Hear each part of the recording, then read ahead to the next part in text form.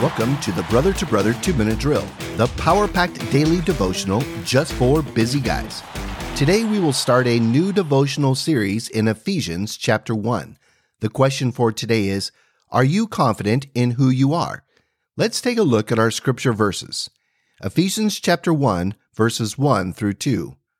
Paul, an apostle of Christ Jesus by the will of God, to the saints who are in Ephesus, and are faithful in Christ Jesus.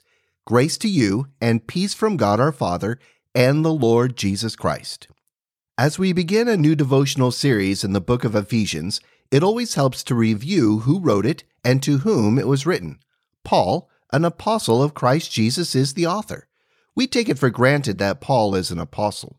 However, the office of apostleship was only given to the original 11 disciples, excluding Judas Iscariot, and Acts chapter 1 describes the process of appointing Matthias as Judas's replacement.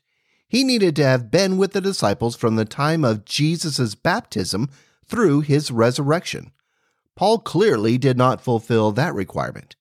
Taking on the spiritual authority as an apostle of Jesus Christ is a serious claim. Paul takes on this role with full confidence revealed in the phrase, by the will of God.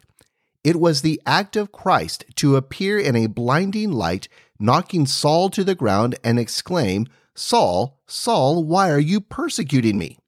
The stunned and blinded Saul makes his way to Damascus, where God directs Ananias to go to Saul, lay his hands on him to heal his sight, and to affirm Christ's will and purpose for Saul, to be a chosen instrument of Christ to carry his name before the Gentiles and kings and the children of Israel, to suffer for the sake of Christ's name.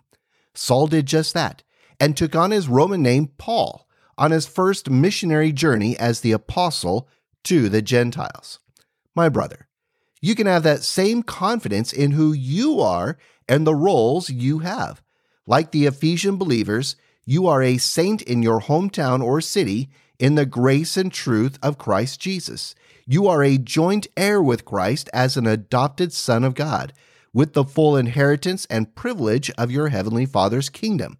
You are a spiritual leader within your marriage and your home, a godly father, a royal priest within your church, and a man of faith and integrity within your workplace and community. My brother, you can have confidence in who you are and your roles, not because you declare it, but by the will of God.